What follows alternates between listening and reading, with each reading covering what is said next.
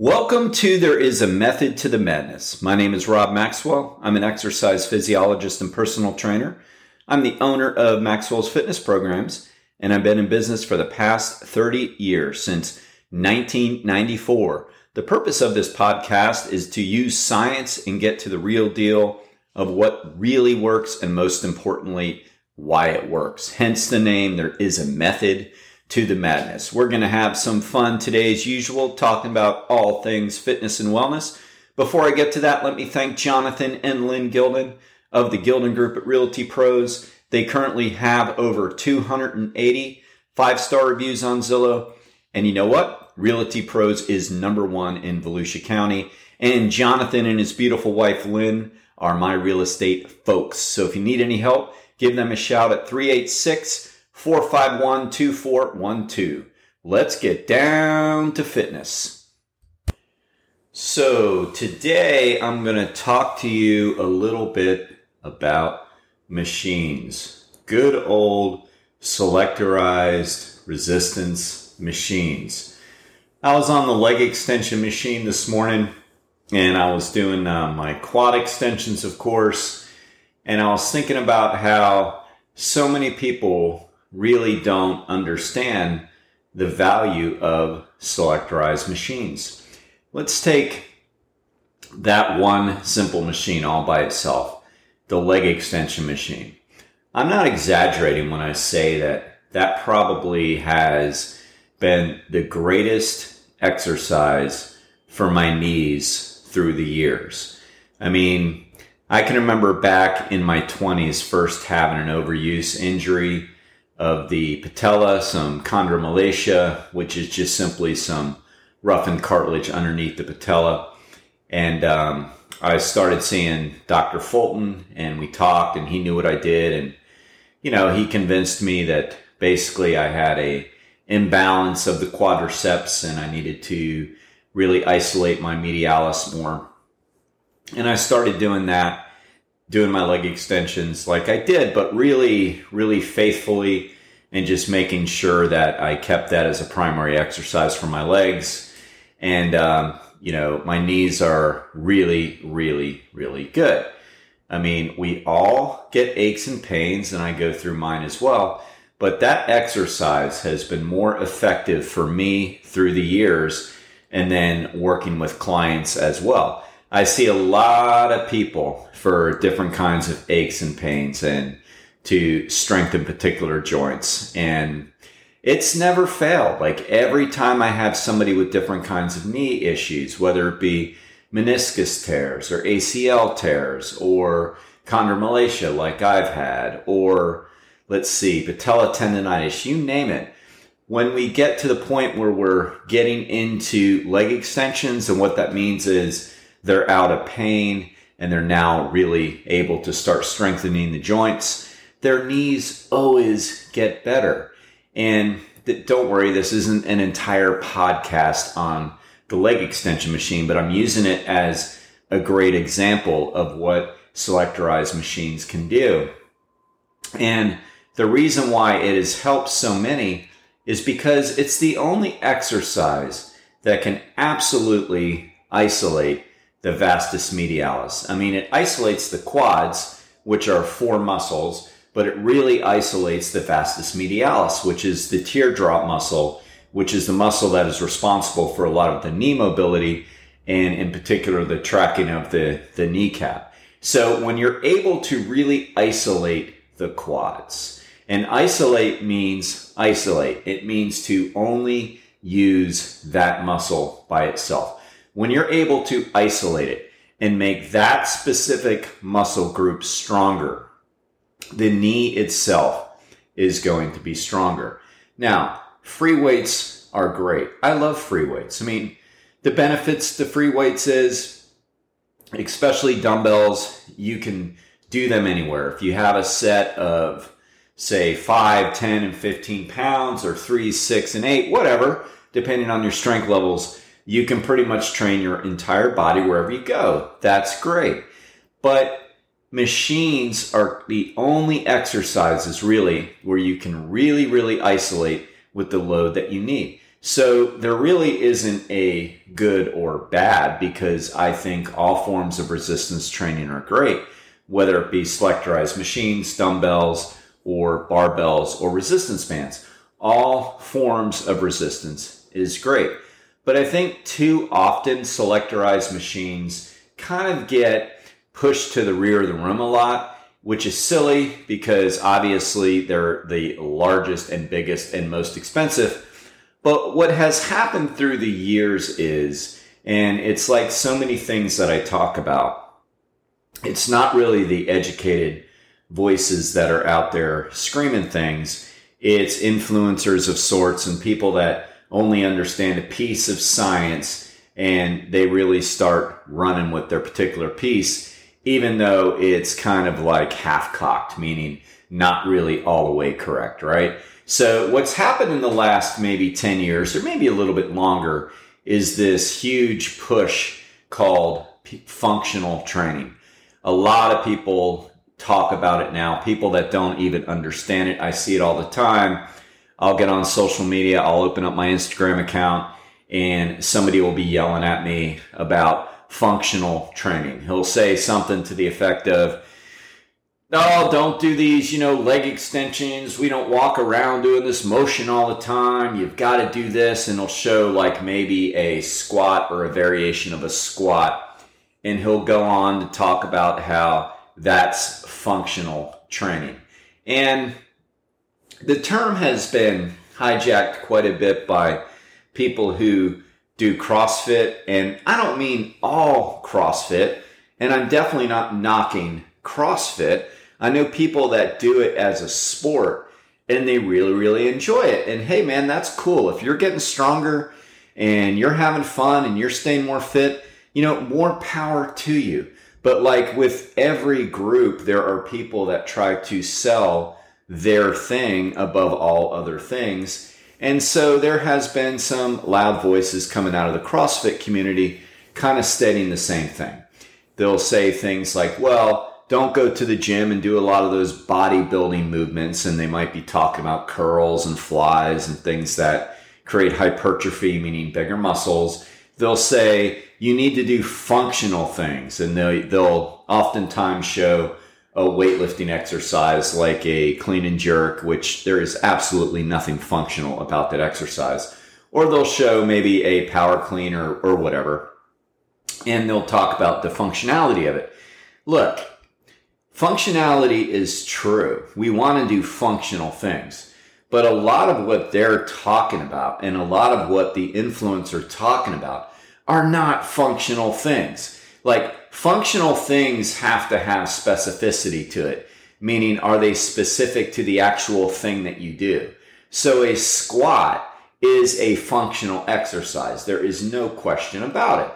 To get up and down out of a chair is a squat. So if you can do a squat with load, you are definitely doing a functional exercise. There is absolutely no question about that. But oftentimes, when they're saying you need to do more functional things, there is absolutely nothing functional about a clean and jerk, for example. A clean and jerk is where you pick a load off the floor explosively to your chest and then press it over your head. I mean, we don't do that. And in daily life, right? I mean, we don't walk around and do that type of thing. What they're really trying to say is that more compound exercises, so exercises that require more than one joint, are more functional. There is some truth to that. But let me tell you something else. Having strong individual muscles is extremely functional. Research has shown that the greatest indicator of strength is cross-sectional muscle area. All right? You might be saying, so what? I mean, what are you saying that nobody else is? That says a lot. So what that means is that no matter what the exercise is, if the area has the most muscle fibers in it, it's going to be stronger. So for example, if we had a room, I'm just going to use men as this example. I'm not being a sexist by any means, but men tend to be stronger, especially in the upper body. So if I had a room full of 20 grown men And I was able to do muscle biopsies where I can determine who has the greatest amount of muscle in their individual biceps. So the bicep muscle, I think everybody knows, is the anterior muscle on the upper part of the arm. It's made up of the brachialis and the brachioradialis and the bicep brachii. So essentially it's divided up within 3 muscles there, with the brachioradialis going down into the forearm as well. So if I was able to biopsy the anterior arm and determine who had the greatest cross-sectional muscle area of muscle in the bicep, I mean, sure, we could just have everybody roll up their sleeves and flex too. Yes, but I'm just trying to get very scientific, to the point, specific. Whoever has the greatest cross-sectional muscle area, so muscle mass, not fat mass, not bone, muscle mass, whoever has the most muscle in that bicep is going to bicep curl, the most weight in the room, regardless if they've ever done a bicep curl before. So it doesn't take functional strength to do an exercise. It takes muscle mass, which creates functional strength to do an exercise. There could be a smaller person in that room who maybe has better technique and has been doing nothing but barbell curls his entire life. I still bet the farm on the guy with the bigger bicep brachii. I mean, of course he has to be shown how to do it. And of course he probably already does. I'm just trying to make a point, is going to out curl that guy. So what that means is muscle mass by itself is extremely functional. I started this podcast talking about the leg extension. So if that quad is bigger, and the quadricep is made up of 4 muscles, rectus femoris, vastus lateralis, vastus intermedialis, and vastus medialis. So if those muscles are bigger, they're going to be stronger, i.e. more functional. They are going to be able to squat more weight and get out of chairs, even if they've never done that. And the only way to isolate the quads is by doing a leg extension. Like, there are other things we can do in a gym to isolate a muscle. We can isolate our biceps by doing bicep curls. We can isolate our triceps by doing kickbacks. I'm giving you free weight exercises you can do. You can isolate your pecs, which is your chest muscles, by doing flies. And when I mean isolate, for those that don't know, I'll say it again, that means work the single joint function, meaning only work that muscle without the help of other muscle groups. So for example, a chest press is a multi-joint compound exercise, meaning it works more than one muscle group at a time. It's great. Nothing wrong with that. Love it. Or bench press. You're working your pecs, your shoulders, and your triceps. But to isolate means pull one of those muscle groups out, and you have to do the primary exercise for it that isolates it. There's a lot of free weight and machine exercises that can isolate a lot of the upper body. But to really isolate the lower body, you need selectorized machines. And they get picked on too much. They get pushed to the back. Oh, don't do leg extensions and leg curls. They're not functional. You need to do squats and deadlifts. I mean, that is so silly. Yes, you probably should do a form of squat and or deadlift. Of course. But that's because you do want to hit the glutes and you want to hit the compound exercises. But if you don't do leg extensions and leg curls as well, or at all, you probably are the one in the room that is suffering the most with knee issues and hip issues, because you are not isolating the specific muscle groups that need to be isolated. And another one would be the hip abductors, the Audis, people call it. You know, people don't understand exercise science or really strength training much at all. And people will roll their eyes and go, Audis, I only see girls do that. They only want to work their butt. It's like, okay, guys, look, first off, there's no such thing as spot reduction. So you can't do an exercise and make an area smaller. So even though people might be doing that exercise for that reason, they're wrong. Everybody should probably be doing the hip abductors because it's the only thing that can isolate your glute medius And the glute medius is responsible for your hip mobility and strength. How the heck else are you going to train your glute medius if you never do hip abductors? Now, the answer to that and the answer to the quad isolation and even hamstring isolation can be done through physical therapy when you lay on your side or you lay on your back and you do certain band exercises. So you can do hip abduction. You can do knee extension. You can do knee curl with a band. Now, here's the thing. Are you isolating that? So when you go to your leg workouts, are you sitting down with your tube and doing this stuff? And can you apply enough load? It's a great way to start if you're doing physical therapy, to do like the old drag your heel back as you're laying on your back to strengthen your hamstring, and your physical therapist is holding the other end of the band and you're pulling back. Yeah, that's great. But you have to take it a step further and add load.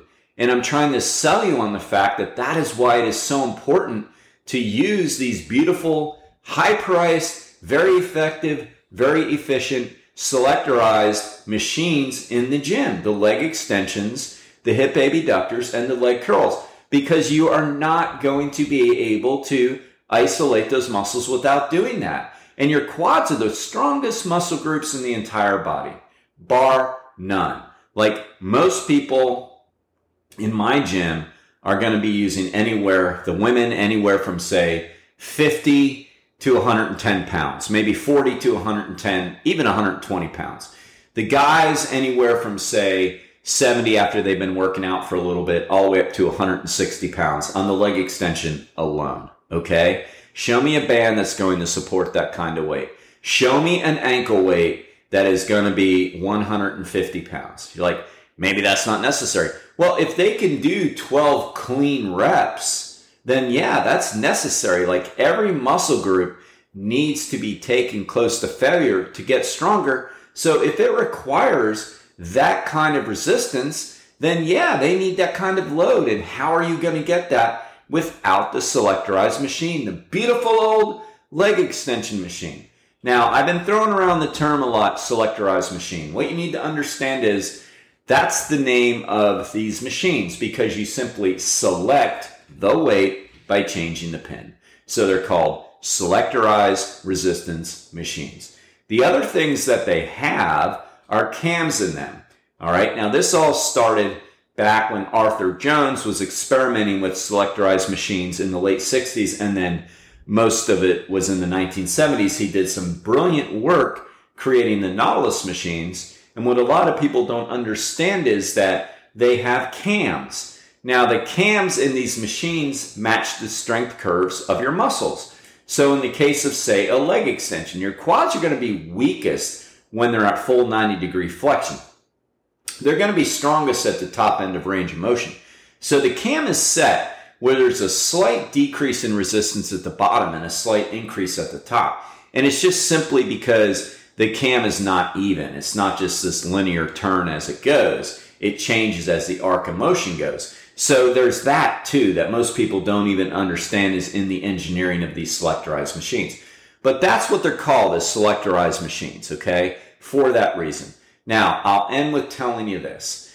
Not everything, but so many things in health and fitness are like every other industry out there. Whether you're buying a car, getting sports watches, buying apparel, whatever.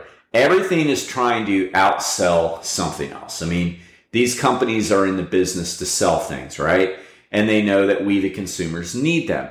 So with the functional movement thing that happened about 10 or 15 years ago that was kind of hijacked, there was a big push by the CrossFit market to make what they do seem like necessary and the best way to do it. Now, a big part of that is if you talk to some of these people that early on were starting some of these box gyms, and there was one in New York City that became pretty famous, and that just means basically like a very, very old-fashioned gym with like pull-up bars and basically a lot of inexpensive equipment, which is fine. You can work out inexpensive equipment, don't get me wrong. But it was sold as the panacea. that let's get back to the way it used to be, and we need to do that by doing all these old-fashioned movements. Now, here's the bottom line. A lot of people were pushing that because they didn't have the resources to outfit themselves with like an expensive Nautilus gym, because there is no question which one costs more to start. Like each selectorized machine typically costs between $3,000 and $5,000, and you're going to have at least 10 to 15 pieces, and that's just for one line. A lot of these bigger places have like five machines each for each muscle group. So we're talking millions of dollars go into having some of these gyms. Not saying it's necessary. I'm just saying that the competitors don't want to just say, come to our place, we have all you need. And sure, those other places are better because they have more advanced equipment that can isolate your muscles, but come to us anyway. They're not going to say that. What kind of sales pitch is going to push you in the door if you say that? I mean, is that going to work? So they say, no, you need to do this because those leg extensions and those hip abductors and those leg curls and that pec fly machine and that pec pullover machine, yeah, they isolate, but they're not functional. You don't walk around doing that in everyday life. And sadly, too many people go, oh, well, that's true. Well, no, that's not true, because they're not telling you, as I said, the exercise science behind it, which is the larger the muscle, the greater the cross-sectional muscle size area is. The greatest cross-sectional muscle size area, the greater the strength. The greater the strength, the greater the function. The best way to get that individual muscle stronger is to isolate it. And the best way to isolate it is with the tools that can do it. All right? So when you need to go to the gym, you need to go educated and go knowing what is absolutely best for you. And again, I love both. I love compound exercises.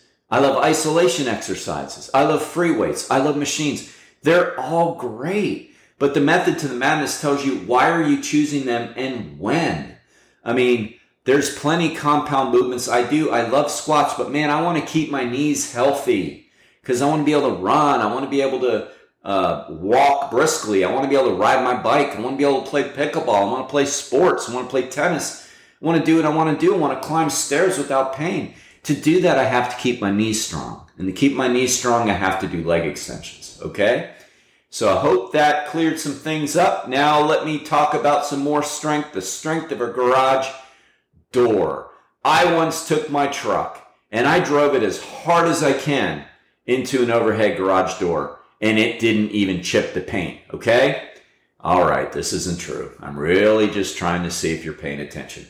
But in all seriousness, overhead door is by far the greatest garage door in the state of Florida, and most importantly, they have the best, they have the best customer service. I can call Zach, I can call Jeff about myself or about a customer, and they're on it, man. They fix it. And that, to me, is ideal. So give them a shout at overheaddordaytona.com.